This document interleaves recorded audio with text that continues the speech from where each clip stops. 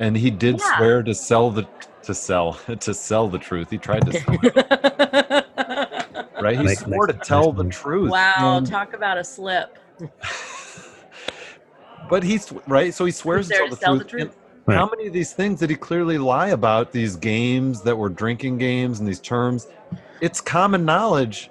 I mean, Right. not to me. I had to look them up, but No, right. Yeah, But sure you did, Brian. Sure you did. these things are verifiable, and he lied. I like how Brian's story just changed. Common knowledge. I mean, not for me. I mean, I had to look them up. Common knowledge that not that I would have.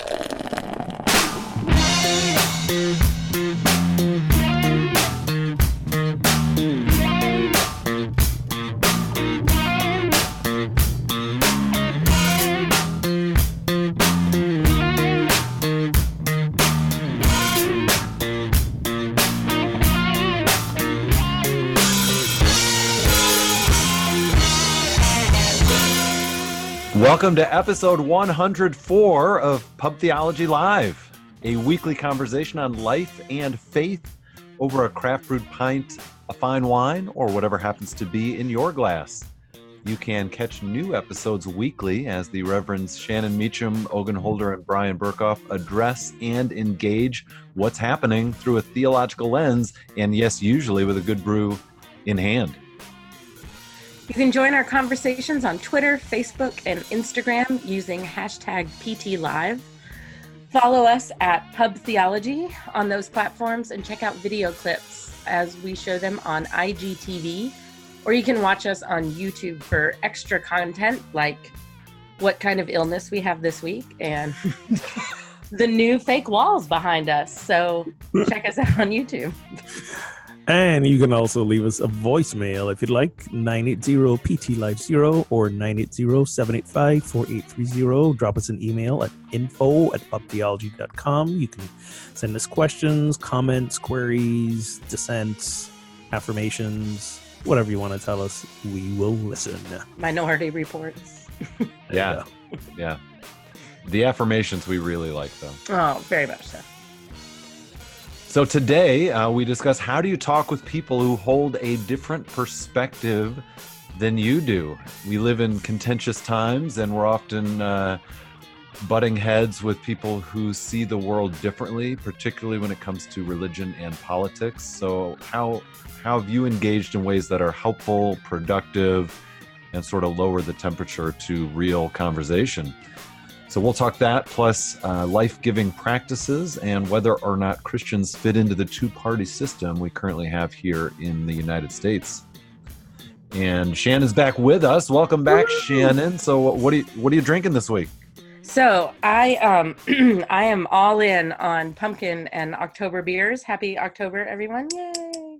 Woohoo! So one of my favorites is Southern Tier's Pumpkin, which they changed the formula last year and it wasn't as good, but I bought it again this year and they've gone back to their other formula and I am a big fan. So this is, I had a taste of my husband's, but this is my first official pumpkin for the year. So exciting. Very exciting. I just like to say, on theory, I am thoroughly opposed to all this pumpkin nonsense. First of all, it's a lie. Pumpkins, they have no discernible flavor of their own. That is so not true. It is true.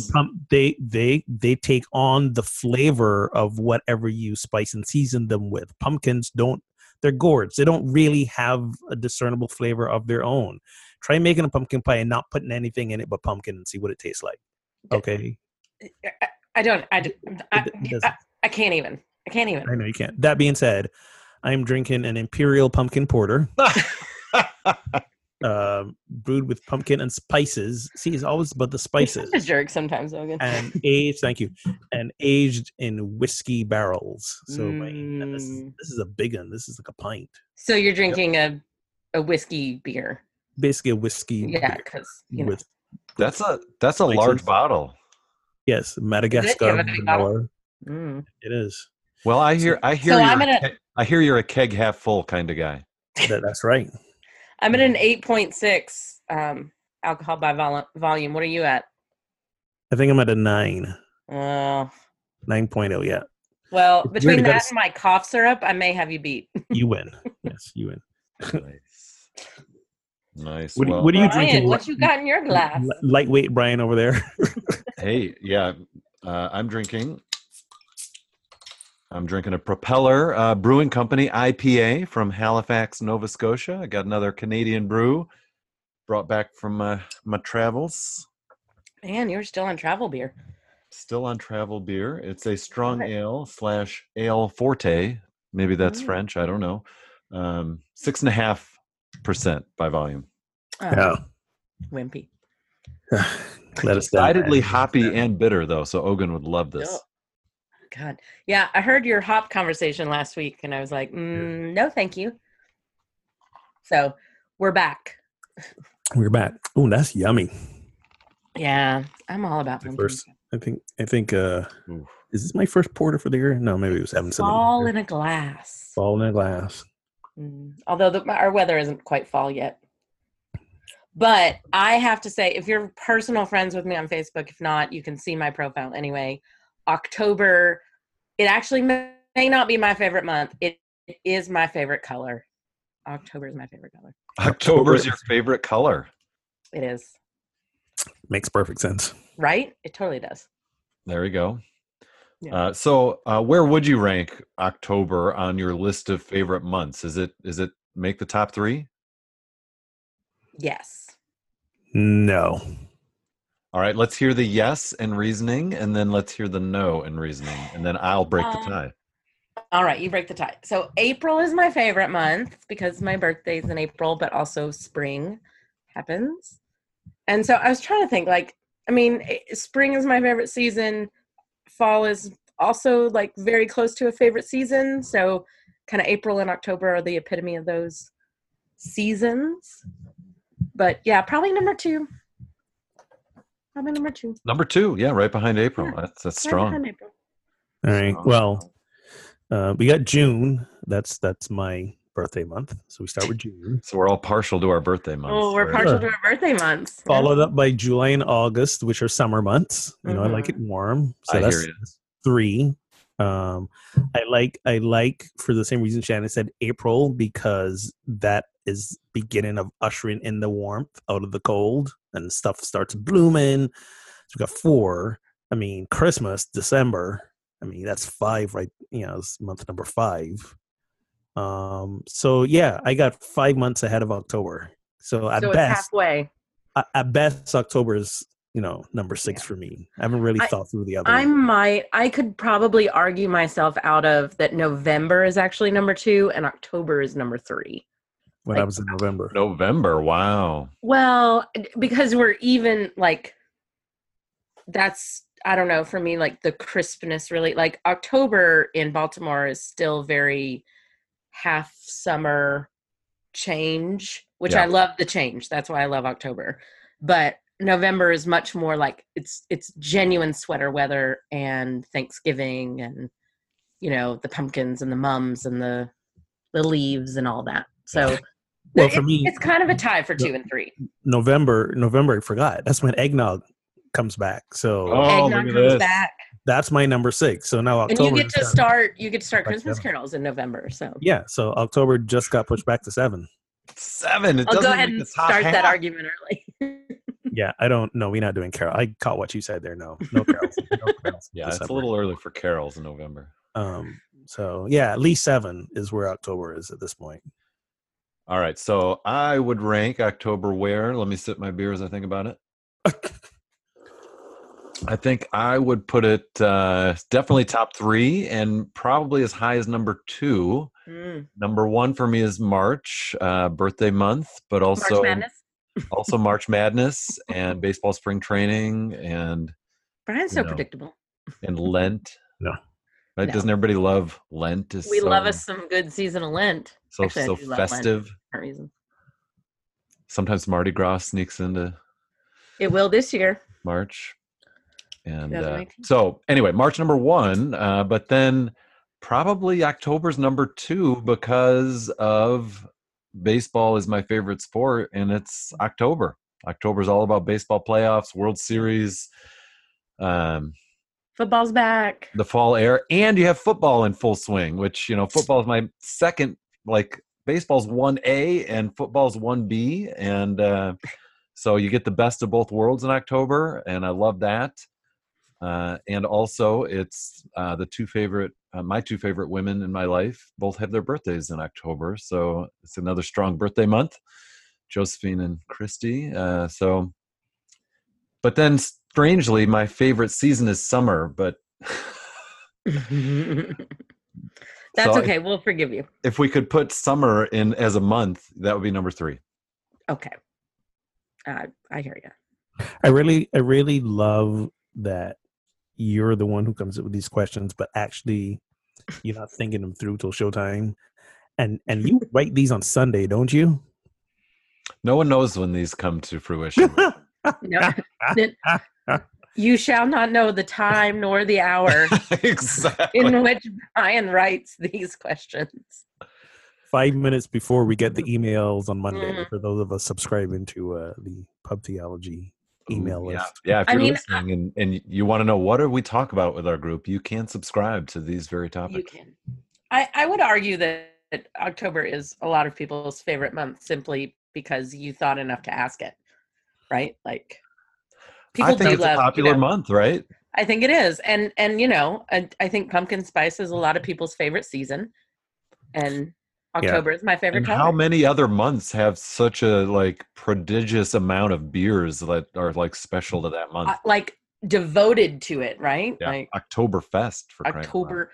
We have a zoo one called Oktoberfest, which is really fun. Love it. You mentioned earlier that October was your favorite color, and assuming that you're alluding to the changing of the I am the changing of the stuff. seasons. Yeah. It's interesting as a person who's got some color blindness going on. Oh yeah. And it's fascinating to try to imagine what I am missing. So my color blindness is not absolute. I don't see like a dog in grayscale. I have the red-green color blindness thing that a lot of people have. Yeah. A lot of reds show up as apparently browns for me. Somebody did out one time, and when reds and greens are together, a lot of times the reds will get lost in the greens, so I don't see the reds at all. So any color that kind of has red as a base, so think oranges and purples and stuff. Who knows how I'm really seeing them? Yeah. They have glasses now. They make glasses. I've heard about them. Yeah. I think I'm a little scared to try them out. Right? Like you feel like the whole world is a lie. Well, I feel like I remember the first time I actually got glasses. I didn't get glasses till I was maybe 12, because up until that point in time, I thought it was perfectly natural for things far away to be blurry. It made sense, right? It's far away. Exactly. Why would it be? Read that? Whatever. Exactly. Cameras work that way too. So when it was discovered and I go get glasses, I remember the first time I put my glasses on, it was so overwhelming I almost cried. Like, I think I did tear up as well when everything snapped into focus. Nice. It was that realization of what I was missing all this time. And here I am at 44, I think. Yeah, 44. Who's counting? It's not June, so here I am at 44 and have made it this far and have adapted to my condition. So there's a piece of me, that almost is resistant to the idea of fixing it, if you will, because I like the way it is, and I can't guarantee that if it gets fixed, it'll be better. Right. Sure. I don't know. It might be such an overwhelm of color. My brain can't handle it. Be better. I mean, I think for me, that brings us to our second, kind of question, which is, what has been life-giving to us in recent days or weeks. And for me, even just knowing that the changing of the season is coming is very life-giving for me. And fall, there's that meme that has a picture of the leaves and it says, fall is about to show us the beauty of letting go. Yeah. And it's just, for me, I think, I mean, just as spring is the reminder of new life in a season, fall is the reminder of how good and healthy change is, and that circle of life kind of feeling. And I think there's just something very sacred about it, which is just for me, holding on to the fact that we're in that time, we're in that season is very life-giving to me, to hold on to that. You and I clearly look at different memes, because my fall, my October meme was fall's about to show us that summer was just a past and illusion. So there's that. Mine's better. Different. Don't judge. Different. Okay. Some responses from Facebook on the what was the question? Life affirming practice. Life given. Disc golf and reading. Must be one of Brian's friends. I've never met him, but I love it. Wing Chun Kung Fu. Kung Fu's good. My life given, like, weirdly enough, weightlifting. I would not have gotten through the last 3 years without consistent practice of getting in the gym. And I use the term gym loosely because it's Planet Fitness, and lifting weights. It's been such a cathartic getting the toxic energy out of me. It's been great. Some other responses from Jason, sitting in the woods, from Christian, morning prayer and fishing, cooking dinner. Marcia says journaling and praying. Colt is also praying. Kristen, devotions and rest. Marge says kayaking. Oh. So thank you to our Facebookers for checking in on that. A lot of nature. A lot of nature. What's been really also fun in the last week, Joy and I have introduced to my girlfriend Sarah the brilliant phenomenon West Wing. Oh, I've been rewatching West Wing. And you know what's really bizarre and like scary is, like, all the issues they're talking about on the West Wing show, we're still talking about them. 1999 season 1, and they took those issues from, like, the Clinton era. Exactly. Yes. And how many seasons of that show are there? There's 7. 7, okay. Yeah. I think we're somewhere in the middle of season 5. I could probably quote all of them. Like, it is part of my regular, like, I speak Sorkian. Like, it is part of my regular vocabulary. And yeah, I have a lot of West Wing isms. Yeah. I never watched the show when it was on, but when we moved to DC, we just started binge watching it. Yeah. And then we started watching House of Cards, which is a very different take on things. But it was kind of fun and interesting to see those things. Absolutely. Aaron Sorkin left after season 4, and it does go downhill, but it's still better than most TV out there, in my opinion. For sure. Even after it went downhill, but I mean, I think there's something real to that. Movies, TV, even like nature, like, they're all escapes, right? They're escapes from our life. Even if there's some parallels, it's not real.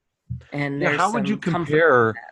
I think I like that comparison. I think we tend to sort of look down on, or maybe in certain circles look down on, too much TV watching, but everybody's going to say, yeah, you can't have too much nature. You know what I mean? Or that nature's a higher level of renewing or whatever. But I like that analogy. Talk about that. I mean, this is something for me. I love being in nature, but there's just a reality of comfort of sitting on my couch with my husband or my children, curled up and snuggling and watching TV. And I feel like that's, I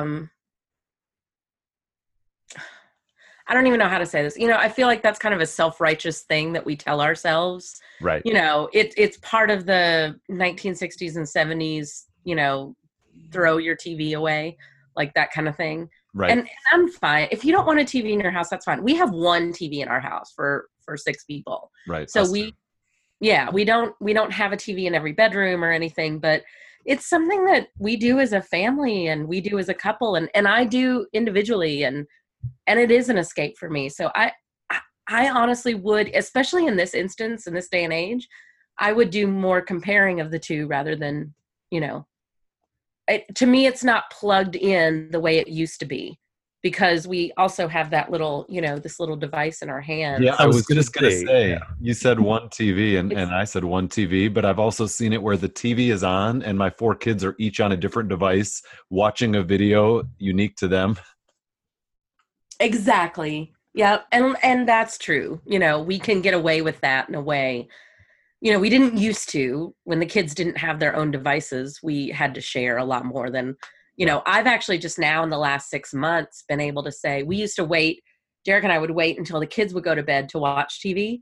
And now I'm like, wait a second, get off. Like, we're going to watch something.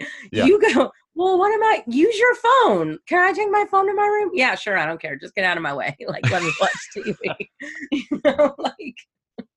Parenting has profoundly changed. Parenting 101 tips by Shannon.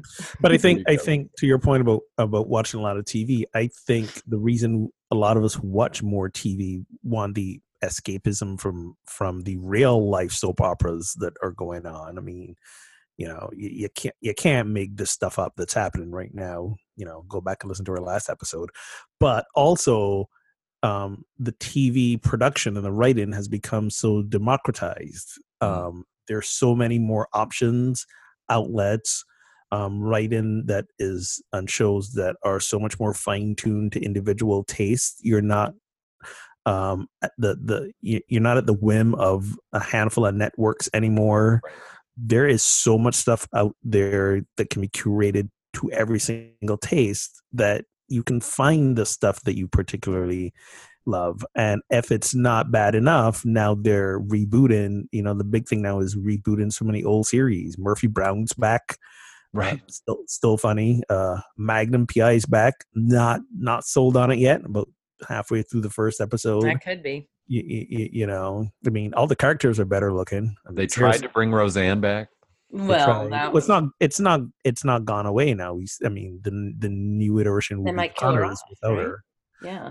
So yeah, they're going to continue without her. I didn't know that. Yeah, I think they're going to continue. They're going to pretend to kill her off and go on without her. Yeah, but I think escapism is real right now and needed and wanted, and it's, I think we need to give ourselves a little more grace to say that's okay.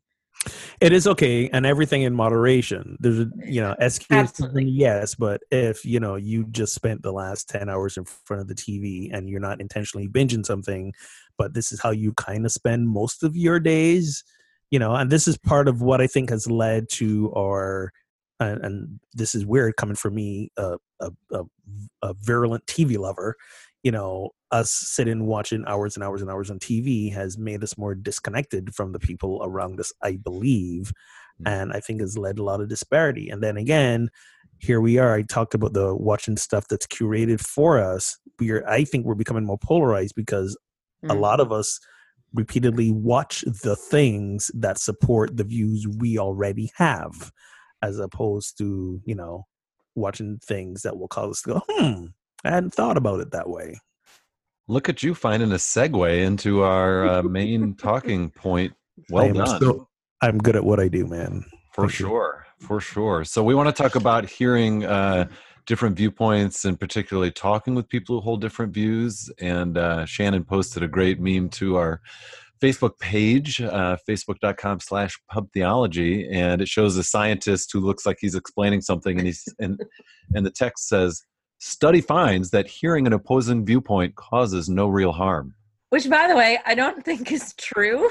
So not true. True. But it's a great meme. It's a great meme, and it came up on my timeline today, and I was like, "Oh, this is too good! It's just too good." When you posted it, I immediately gave it the thumbs up. And then a little while I was like, wait a minute.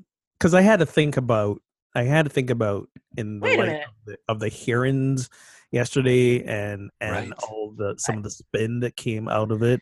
I mean, like I listening to Senator Lindsey Graham, I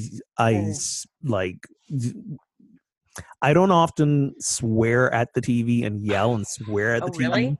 You don't watch enough football. I mean, no, I don't watch football and boycotting football. I know. I'm sorry. But I'm just saying, emotional sporting events, sure, I can get all riled up in that, but like real people or even weird, TV shows. But I was literally swearing at the TV. I was having a Jesus in the temple with the money changers moment when Lindsey Graham was grandstanding the way he was, and it was just like, oh, Yeah. that's some toxins I know I'm gonna have to go work off. So it was a little harmful. Well, and I think that's the difference. So one of the things that when people really did study this is when the divide really started happening of when so it was like Vietnam was when the we don't talk about religion and we don't talk about politics, right? It's when the conservatism and government marriage, like the extreme conservative, right? So like 60s, 70s, this era. Yep. I just did the no TV and now this. Like, I don't have anything against the 60s or 70s era, but there it is. But that's when that marriage happened. And that's when, a lot of white flight happened. There was a lot of fear in the world. And that's when the spoken/unspoken rule of we can't talk about religion and politics, civil rights movement, Martin Luther King, all of that. We don't talk about that in civilized company, right? So that's not a conversation at parties.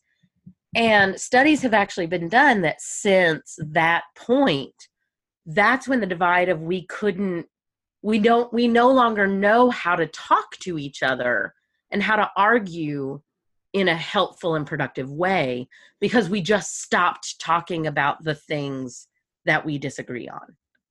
And so over 30, 40, 50 years, we've no longer know how to do that anymore in a way that's helpful and productive. So one of the things Brian asked was, share recent interaction you've had with someone of a different political opinion that you felt was very positive. And when I read that, I was just like, oh, it couldn't have been too long ago because I'm open to conversing with people. Do you know, when I really thought about it, do you know when the last time I actually had like a prolonged conversation with someone with a different political view was? Episode 69, when my friend Kevin Bradley came on, the Libertarian. Do you remember this, Brian? I do. Episode 69. Wow. Love thy neighbors with tanks. That's the Oh man, that's the episode title. Yeah. So because that's, again, me and my memory is all over the place, but that's like really the last time I can honestly remember engaging with someone of a different political view about politics, about these issues. And that was 10 months ago. Yeah. It was over 10 months ago. Almost episode 50 69. episodes ago. Almost, right? So apparently it's not happening as often as it should. And without even the intentional time of bringing him on to the show. Right. Like, when would it have been to literally created the space to disagree, like organically, So leading up to him on the show, him and I have had some discourse on Facebook about stuff, going back and forth, which was what led me to say, hey, why don't you come on the show? We love to talk about these things. I know you from being in seminary with you a few years, that kind of where you stand in the spiritual perspective. I'm curious how you've folded in this what I judge as someone off the beaten track view of things. Because I remember one of the things he said was, yes, he's okay with his neighbor having whatever amount of firearms and type of firearms, missiles, tanks. I mean, he took it to an extreme, I think, just to rancor us, but at the same time, on principle, this is what he, as a libertarian, believed. He wanted to trust that people would make the best choices if they weren't given restrictions, to which I said, I'd agree with you. I would love to live in this utopia, but people over and over and over again prove they can't. And then 2 weeks later, there was a news story about a man in Russia who had a tank and he drove it into a liquor store, through the wall of a liquor store, to steal wine. Right? I remember that. Exactly. So can I trust my neighbor with a tank? I don't know that I can. Depends what his agenda is. Exactly. So So But it's been interesting since he's been on the show. We haven't discoursed a lot. We had a couple more interactions on Facebook, and they started to get to the point where, for me, it was like, I don't know, I can keep devoting energy to this in terms of repeatedly stating what I believe, him stating what he believes, and we rarely are finding common ground around the issues. I found myself just expending a lot of energy, and I think that's been happening to a lot of people in the last few years. absolutely. That it's burnout. They're burnt out from talking about this stuff, and if they're not burnt out, they've become even more polarized and isolated. So for me, it's got to come back to, finding the things that we have in common, that we're on the same page about, where we're more alike than we are not alike. And I want to do a plug for something I just found. It's an organization called Better Angels, and this is something I want to. Which is a West Wing reference. Yeah, really. So the whole idea of Better Angels is an organization. I'll read straight from their website. They said blah blah blah. Oh crap!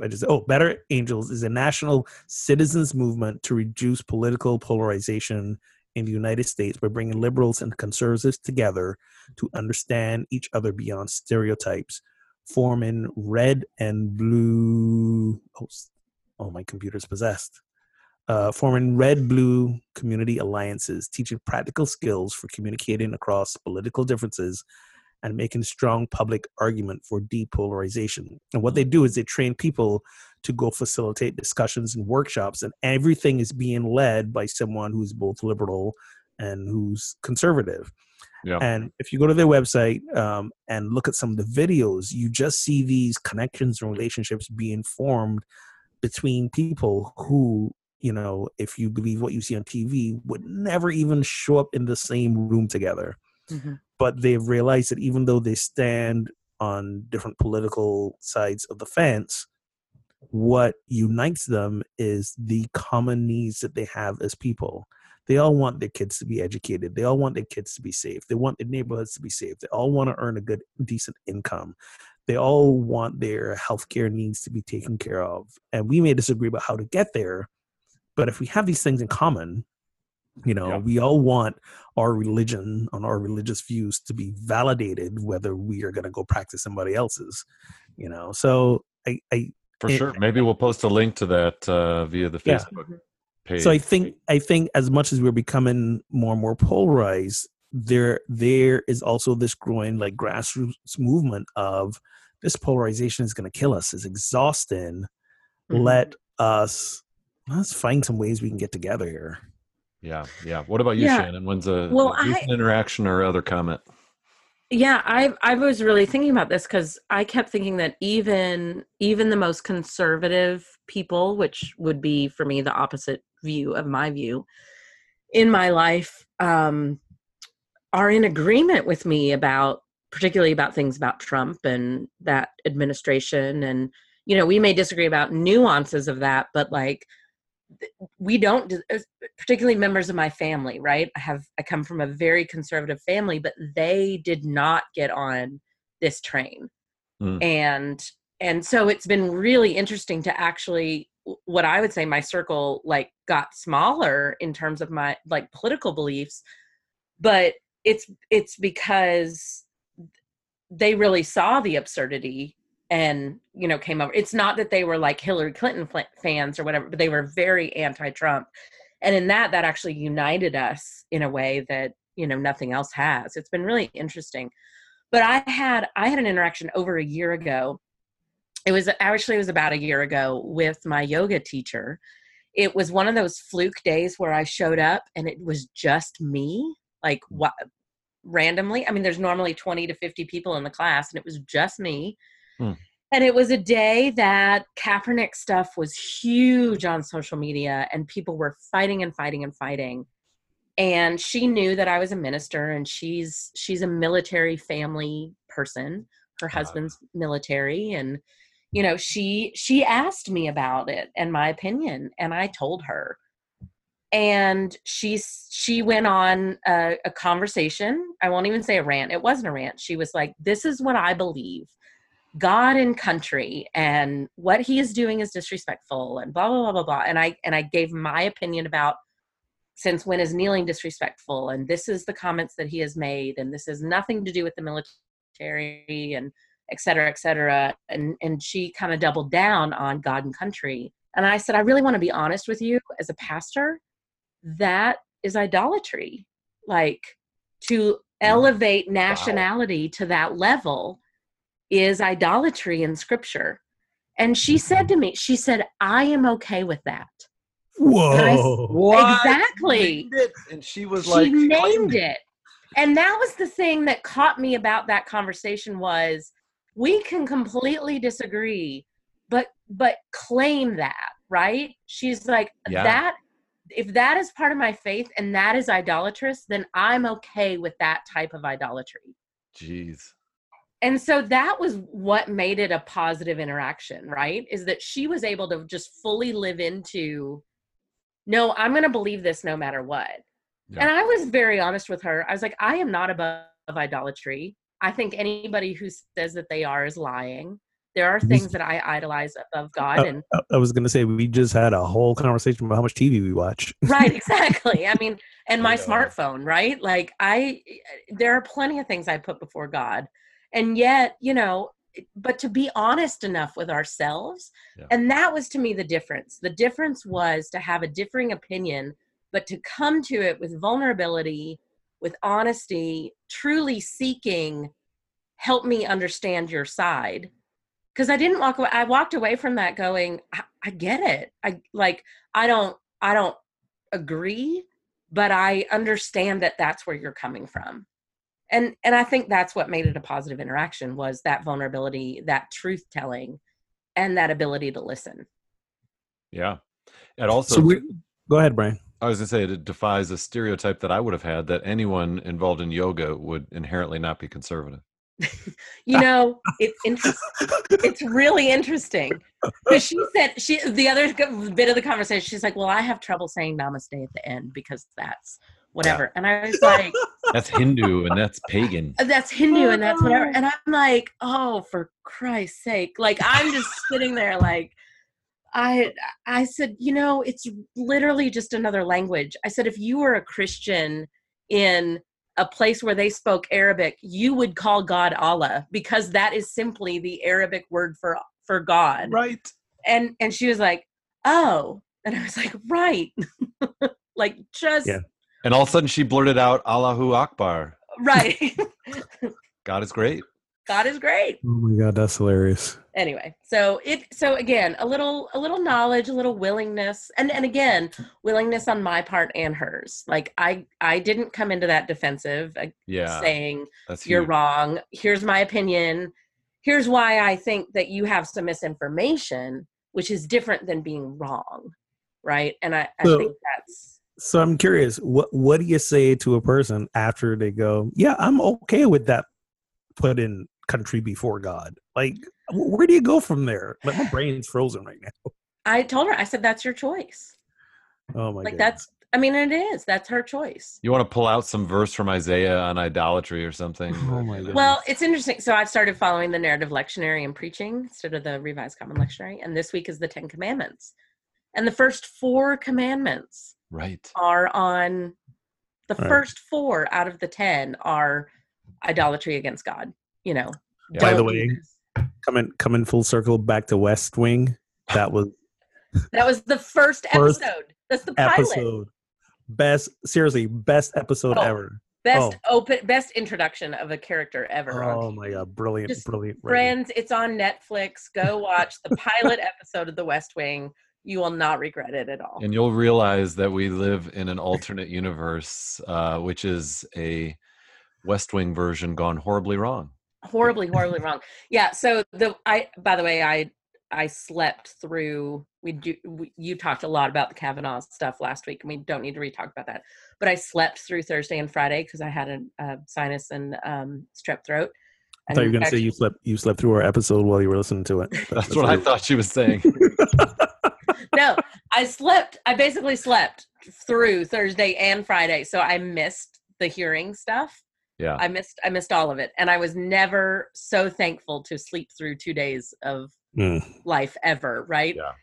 But I got up that night, and my family there was a movie night at school, and my daughter's part of student council, so they all were there, and I went downstairs. I felt well enough to go downstairs, and I turned on the TV, and I actually went to the Supremes episode in season 5 of The West Wing just to watch this display of the right and the left come together to make some sort of compromise on the Supreme Court, because I just needed some alternate state of reality that things could be this way. Yeah. And, I think so. Last week we recorded our episode before Thursday's hearing. And I feel like Thursday, our national partisanship reached a fever pitch, where people who were going in sympathetic to Dr. Blasey Ford's allegations felt 1,000% like she was telling the truth. And I feel like people who went in ready to defend Kavanaugh at all costs kind of bought into his bluster and defensive-ness and hostility. I want to disagree with that a little bit. I think there were many people who, by judging what I've seen on Twitter and even news reports, who after they heard her testimony, in the period of time between her testimony and his testimony, and even some after, found her report to be so credible that when they took polls, it shifted. Yeah. There's now a majority of people. It's a slim majority, but there's now a majority of people who don't feel comfortable with him being appointed to this post. And I think I was overstating it. I think you're right. There was a shift across the board. So what has come down to is the realization that we think since her testimony, since the the reports of the other two women, and then now there are all of these classmates of him who are coming forward saying, "Oh yeah, that dude used to kick it back." Yes, no questions about totally happened. Right? So since all this everybody knows that, right? Yeah. That it's coming out now. The narrative is kind of shifted to this realization of, they believe her. But they're not going to take that into account in terms of them deciding if to appoint him. I mean, for them to say, we believe something happened to her, but we don't believe it was him, then you don't believe her. You're not believing. I've seen so many people say that. So many people. So can I ask this question, right? Yeah. Let me just, why is it so wrong of us to stand up and say, I was wrong, right? So like, if you truly believed that she was lying, you saw her testimony and you just, the Holy Spirit came and said, wow, no, this is real. And you changed your mind. Why is that so taboo? Why is that so terrible? Right. Because the thing with polarization is they've got to be winners and losers. My team has to win. It's all become my team has to win, not let's do what's right or what's best. So this is 100% not going to happen, and I 100% believe her. I believe all the hers. But if they stood up tomorrow on national TV and said, we made it all up, we just don't want any candidate of Trump's through, this is all a conspiracy, all right. You super right Christians, you're totally right. We took money from Democrats and Hillary Clinton paid us personally to stand up here and do this. I would stand up and say, man, I got duped. That sucks. Yeah. That's terrible. Why is that so hard? I have such little respect for this administration. And yet, if they were actually to come out and say, we're withdrawing his nomination, sure. We're going back to the drawing board. Right. This is clearly out of hand, out of control, and an investigation can happen in a court of law or not. That is their prerogative to move forward on that. That is a prosecutor's job. But we're backing away. Yes, that's the way this process is supposed to work. Even Right. even a And broken clock is right twice a day. Right. Like, why are we so afraid to be wrong? yeah, and I think Because I think that gets to the heart of what we're talking about here. I think we don't envision that reality. We assume we are right. We assume we already believe or have the truth.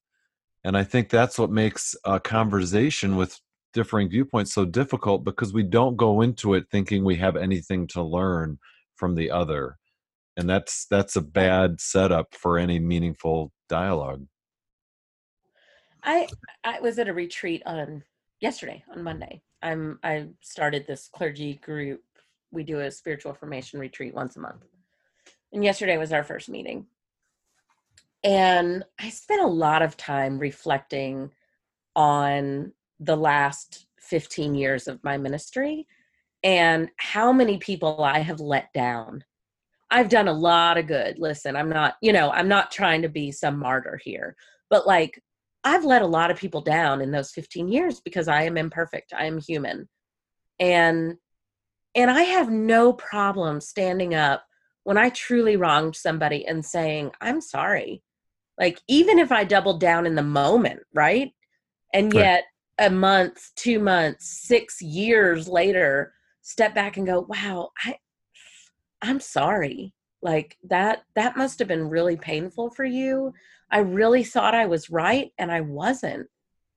And isn't that the model we're supposed to be giving? Isn't that Jesus with the Samaritan woman, who refuses to heal her child because she's a Samaritan and I didn't Right. The come here for you. Syrophoenician woman. Yeah. Syrophoenician woman, thank you.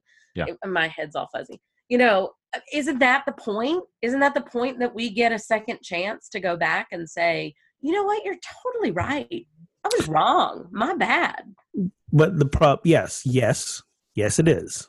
And unfortunately, we're in a place where, again, with our partisan politics and even in many cases or religious points of views, it's the in order to admit that we're wrong is to relinquish power. At least that's the illusion we created.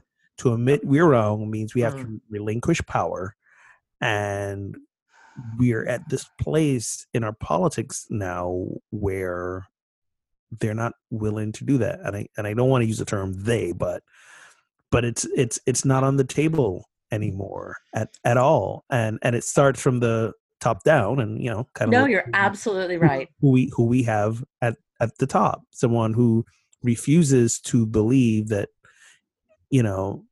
anything he says is wrong, even though he says multiple things which negate each other. Any decision he's making is wrong. It's trickling down, and in the quest for future power, so many Republicans in the Senate or in the House are enabling him.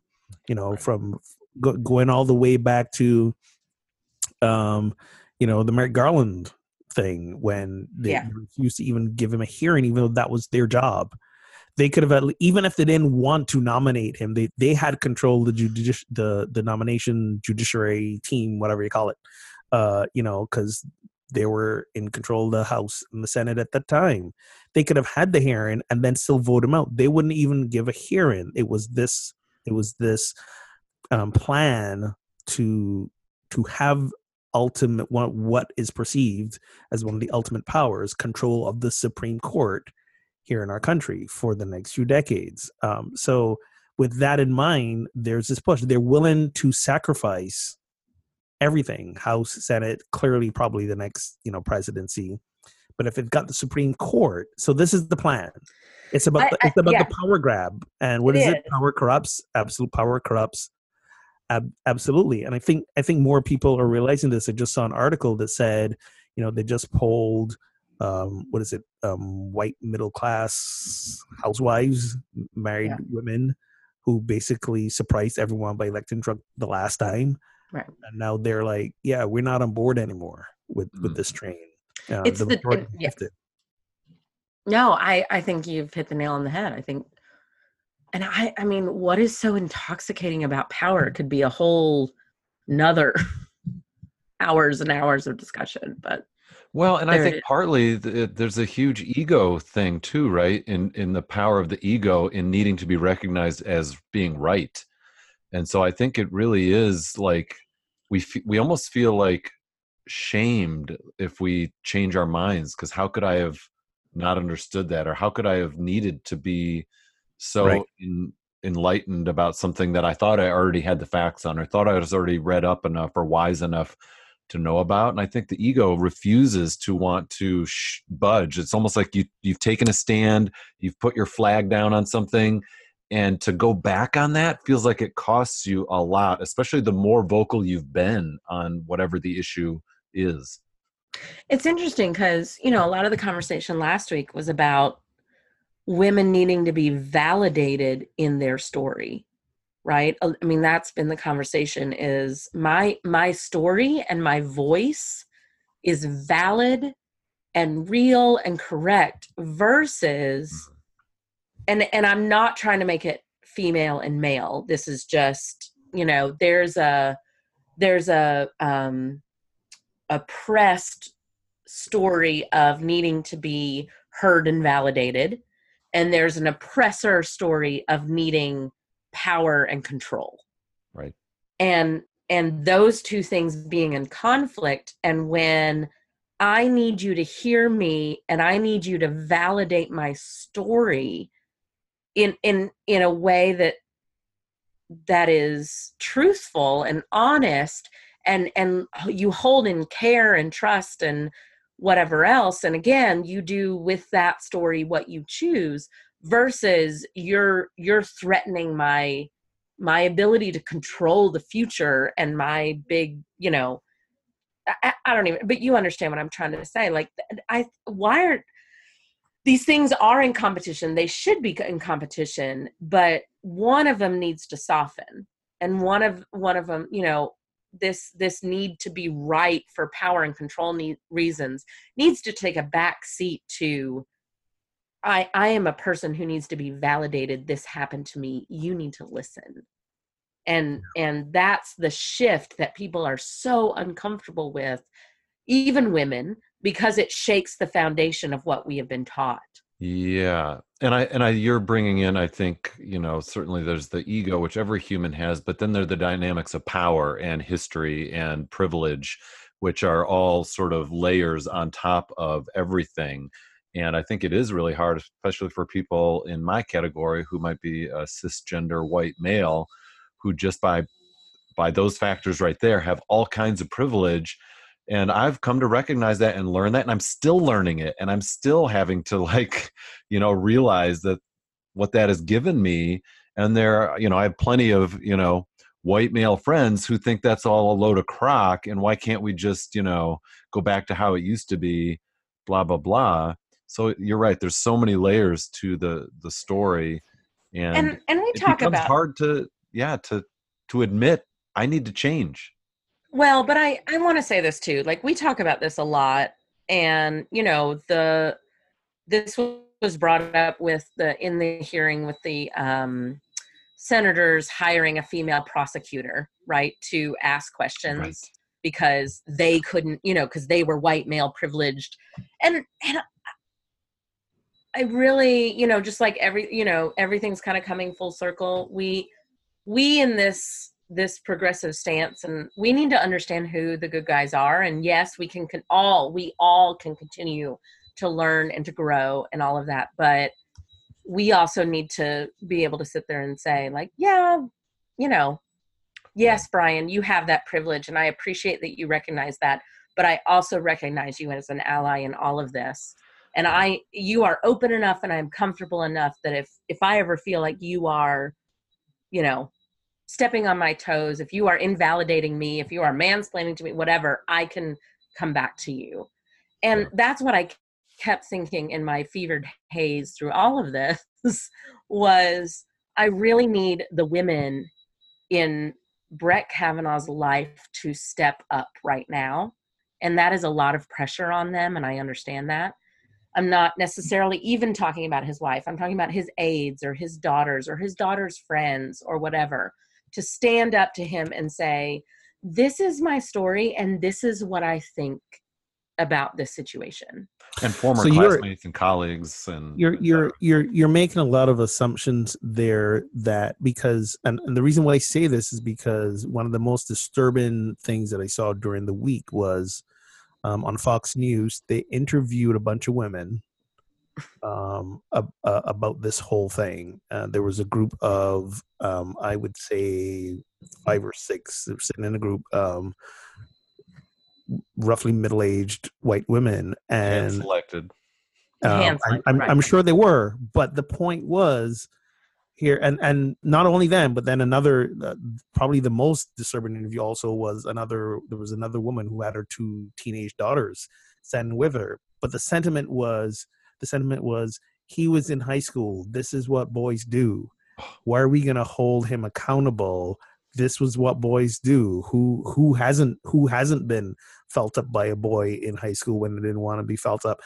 So this is where the partisanship at this point has pushed people into a corner in saying we will rationalize and justify clearly what is, in the mildest of terms, inappropriate to outright like harassment and abuse, in order to say this is okay, that the means are going to justify the end. So I don't, are we making the assumption that the women in his life are having the same point of view that you have, Shannon? No, I would hope that they do, but after seeing that report, I was like, sure. What? And I mean that what we're not arguing the fact that this doesn't happen. We're arguing the fact that not only is it the norm, like we're not arguing the statistics of the number of women who have been assaulted and, but we're not arguing that it's the norm. We're arguing whether or not that's okay. But chances are, if he's gotten to the point where he is in his life to sit and say what he says, that he surrounded himself with people who were supporting him and enabling him, both male and female. Right. For sure. And I can tell you that there's the women who I've surrounded myself with, they don't let me get away with shit. Right. Okay. Right. So just saying. And listen, friends, if you need help picking your friends, that's the difference, right? There you go. That's what we're here for. Exactly. That is it. Can you be your honest self? And if not, get out. That's not a friend. Exactly. Mm-hmm. Exactly. Great example was, I forget when Tina was here and we were having I forget which episode this was, but we were gonna talk about women's issues or something, and I decided to be the good guy and go recruit some other female guests, because for me it didn't seem fair that here's me and Brian, the 2 guys, and Tina, the one woman, on the show. And Tina put me in my place and showed me, here I was using my male privilege, that I assumed that she needed help, that I didn't even talk to her.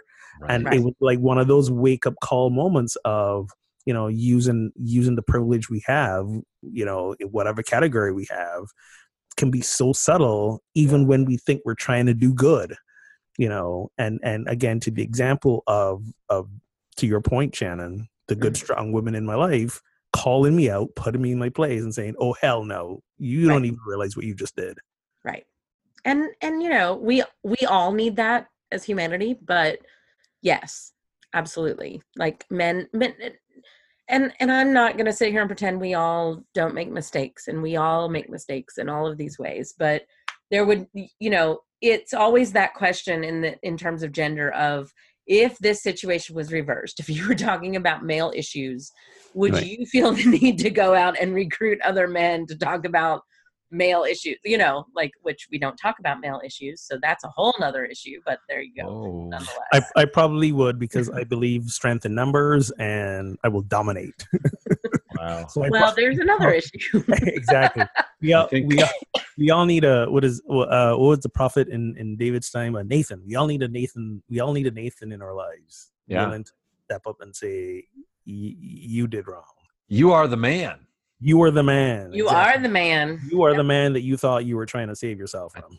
I think episode title today could be "Women Are Never Wrong," or "If in Doubt, Ask a Woman."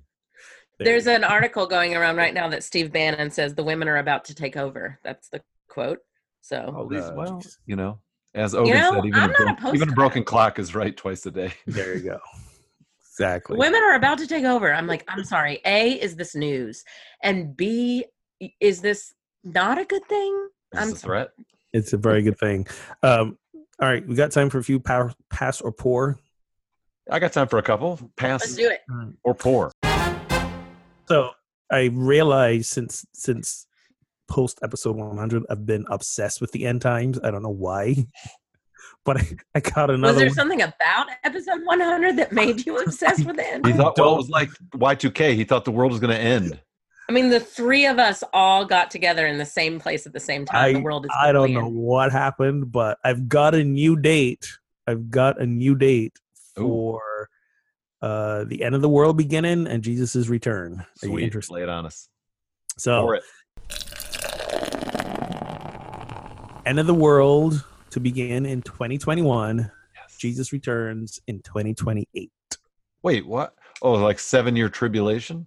Yep, Oh. 2028. Yeah. So this is according to the write-ins of the deceased. He died in 2016. Dr. F. Kenton Beshore, Beshore, former president of the World Bible Society. Remember this dude? Did you hear the about World this? Bible Society. Yeah. Absolutely. So he left behind a series of books in which he predicted the imminent return of Christ. So we've got some signs.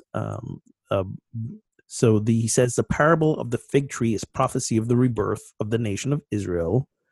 And there's going to be birth pains such as World War I and II, famines, pestilence, earthquakes. And then the rebirth of Israel is that telltale sign that we are officially in the end time. So 7 major signs have been fulfilled. Another 5 major signs are currently undergoing their fulfillment. And then there are about 15 more. So he predicts a war with Israel at the center, opposing larger nations such as Iran and Russia. And these other religions will feel God's wrath. And then when these nations come against Israel, God defeats these armies. He sends fire on Russia and Iran and all those that dwell securely in the isles, quote, whatever that means. So mark your calendars, 2021, beginning of the end times. Jesus is returning in 2028. I'm sorry, that's not good for me. That's not good. Not a good Yeah, date for you. right. It's not good for me. Okay.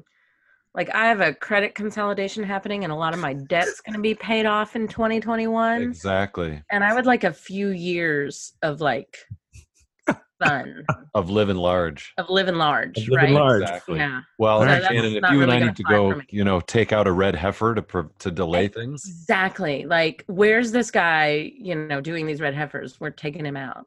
You know, I mean, I'm just telling you, man. Article after article, strap in, people. You think it's Yeah, building. It's got something's happening. What I think No, is that's oh. the birth pains of white Right. conservative theology, or the death pains of white conservative theology that's afraid it's losing power. So we need Jesus. Yes. And so what you're really saying to me is I should stop all of my payments. I should default on everything Exactly. and Not gonna matter. stockpile water and Run up your credit card. batteries. Run Not up the gonna ma- credit cards. Not Yeah. gonna matter in yeah, 3 yeah. years. Yeah, 3 years. I see this. You Yeah. need to go all in on the Ravens. All in. Hey, There you this go. year I'm not opposed to that. Yeah. Yeah. Okay. All right. All right. What- So what- I'll allow me some season tickets. Speaking of getting some more money, getting some more money for $300, would you spend 30 hours in a coffin? No. She says no. All right. So No. you made that $30,000. Okay, now we're talking. $3,000 for 3 hours in a No, coffin? no. $300 for 30 hours. No, God, no. How many No, I know. hours? What's the amount? What's the amount that Was would that get $1 you? an hour? 30 hours in a coffin? Okay, so Six Flags, Millions. Six Million. Flags, 30 million for 30 hours. You do it then. I'd do it for 30 grand. Really? 30 hours? A day and 30 a half? hours in a coffin.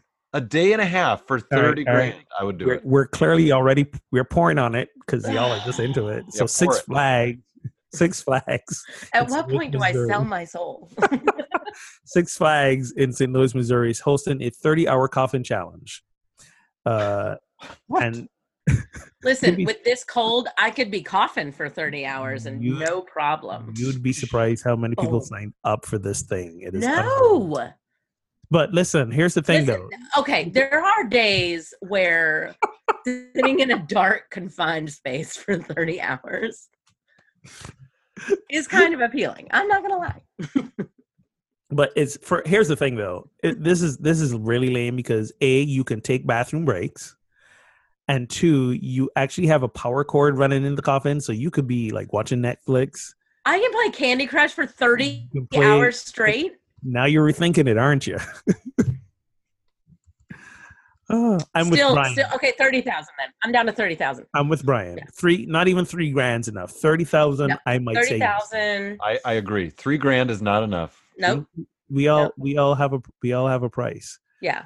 All right, $1,000 an hour for sure. Yeah, I'd totally do that. All right. So 2 more slightly religiously related things. I say slightly religiously related. I will let you guys pick which one you want to hear about. You want to hear about the man claiming to be God punching the police officer, or do you want to hear about the Australian church? I love this headline. Australian church catches hell after introducing electronic collection plates. Where do you want to go? Oh, well, I'm kind of curious about the last one just for practical reasons. But I was going to say, did they put we've been trying to figure out how to put the square on the Right. thing. So you might like this option then. Good. Okay. Yep, pour it. You don't want to hear about the man on bath salts claiming to be God? Wow. I'll just share this one. The one line he says before he starts saying to the policeman, "You don't know what I've been through. I'm God." It's so true. It's so true. Right. He's not wrong. Man, Who can he's argue? not wrong. He's not wrong. All right. So St. Mary's Cathedral in Australia is taking heat for implementing a tap and go collection plate. So similar to what you would see at some fast food restaurants, these devices allow patrons to tap their chip-enabled credit cards or phones and pay a certain amount. It's basically using the NFC chip in your phone. The Roman Catholic Cathedral in Sydney announced the move on its Facebook page. The outcry was so swift that the post was deleted soon after. Apparently, people were objecting. It says multiple payments of $10 can be made by tapping your card or phone once, with a few seconds between the transactions. You get multiple payments. So the response was not all negative, but people seem to be hung up on the idea that the minimum you could give was $10. He said if you'd made it a $2 minimum, we probably wouldn't be having this conversation. Are you kidding me? Wow. Are you kidding me? That's the issue they're having? That's the big issue that a lot of people were having. Well, I go back to the guy with the bath salts. Like, I'm God. You don't know what I've been through. Yeah, exactly. But that's my thing. Like, if your issue is $10 to give to this organization that you come to, and you expect, you have expectations when you get there. You expect someone to deliver a sermon or mass or homily, whatever. You expect to be inspired. You expect things to happen. You expect the door to be open, the lights to be on, and $10 is hanging you up. It's not like they're charging admission at the door. Like, you don't have to do it. You don't have to do it every week. If you want to give $5 a week, you tap $10 every other. Right. People. And honestly, okay, hopefully none of my parishioners are listening, but when people give $10, let alone less than that, you want to say, you know what, if everyone here gave only $10, we'd probably be done in about a month, because it just can't work that way. We wouldn't make it. Yeah. Right. So St. Mary's followed up on the outcry with the following post. Thanks to the people who took the time to make rational and coherent comments on our recent posts. Damn, that's some shade. Right? Wow. If I could say that out loud, like, thank you to those of you who have made rational and coherent comments about our worship service. And here's the thing, though. It's optional. Like, you don't have to use it. Optional. Again, this is not a movie theater. They are not tearing your ticket at the door. Exactly. I'm like, I want to find out. I want to get these in my church. These are awesome. Yeah. I think Yeah. these go a long They way. have them in big churches around here. They have tablets that you can, like, you Tablets, sign in yeah, and but you can get a tap and go thing. Like, yeah. Well, I'm sure you guys use online giving, right? sure, yeah, Yeah. Actually, and we don't yet. We're working on it, but we're that far behind. You need to work on it Yeah. because Right? our online giving way outpaces our offering plate giving every week. I know. Ours too. Ours I too. know. Well, it varies, but for the overall, it varies from Honey, each week. you're preaching to the choir right here. Yeah, when you do the math at the end of the year, the online, and it has increased, and it's proportionally increased with the amount of content we put up online too. Oh, Yes. right, because it invites people at a distance to Right. give. I mean, that donate button. I mean, that's the thing. Like, I mean, this is all part of that Patreon world. Is we've learned that if we appreciate something, we're willing to pay for it. You know, Right. we're Yeah. willing. Now, here's the other thing we should probably talk about this next week or at some point in time. In spite of all of that, I don't know if you guys are experiencing this, but again, research is in across the board, still less people showing up to church and still people giving less overall. Oh, of course. So We're an endangered species, my friend. you know, when do we get out? Do we get out ahead of the curve? Do we stay until the bitter end? Do we go down with the Titanic? Wow. I'm the musician on the deck. Do we put on do we put on a wig, a hat, and a dress and save ourselves with the women and children? Like, what do we do here?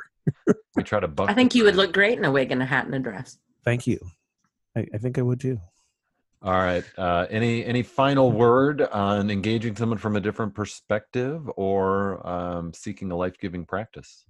Just claim that you're God and tell them you don't know. They don't have any idea what you've been through. Claim your God and pass the bath salts.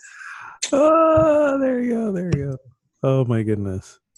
Well, I mean, the golden rule says it all, right? Do unto others as you would have them do unto you. So if you would want someone to hear, believe, entertain, engage your perspective, you have to do the same as well. And remember that ultimately, underneath it all, we kind of all want the same stuff. We can debate about how to get there, but we ultimately want the same stuff. I was for my talk coming up on Sunday, I ended up doing a deep dive on Maslow, hierarchy of needs, self-actualization, that kind of stuff. And we all want the core things. We all want the basic stuff: food, shelter. We want steady income. We want to be loved. We want to love. We want intimacy. We want, our Right. basic human needs, and even our past basic human needs are pretty much all the same. And if we want that for ourselves, then it's fair to say we should get on board with wanting it for other people, even those people who we don't necessarily agree with, because we all have these intrinsic human rights. So that's my parting words. I hear you, and I think it's really the premise of the whole idea of pub theology is meeting up with people of different perspectives and putting yourself, as you said, Ogun, putting yourself in a position where you're open to learning from someone else, where you're open to admitting you might have something to learn, and you may not be correct in all your views about life and faith and politics and all those good things.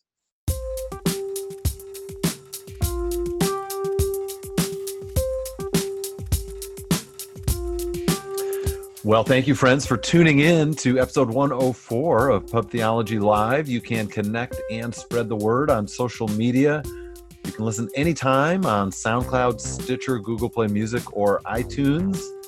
And if you'd like to rate us on iTunes, we'd love it. And you can, as we noted, watch us on Instagram TV, IGTV, or on YouTube, or the New Thought channel. And if you'd like to find a conversation group, a pub theology group in your town, check out the official directory at pubtheology.com. And if you'd like to find some resources to start your own group, you'll find that there as well. So until next time, friends, drink responsibly and keep those conversations flowing.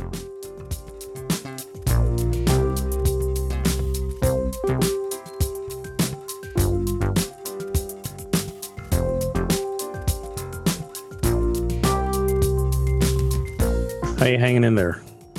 No, I'm fading. That pumpkin beer leaves a mark. I mean, I'm telling you, I'm like, okay, I'm ready for sleep now. You're seeing all the October colors right now. I am, all of them.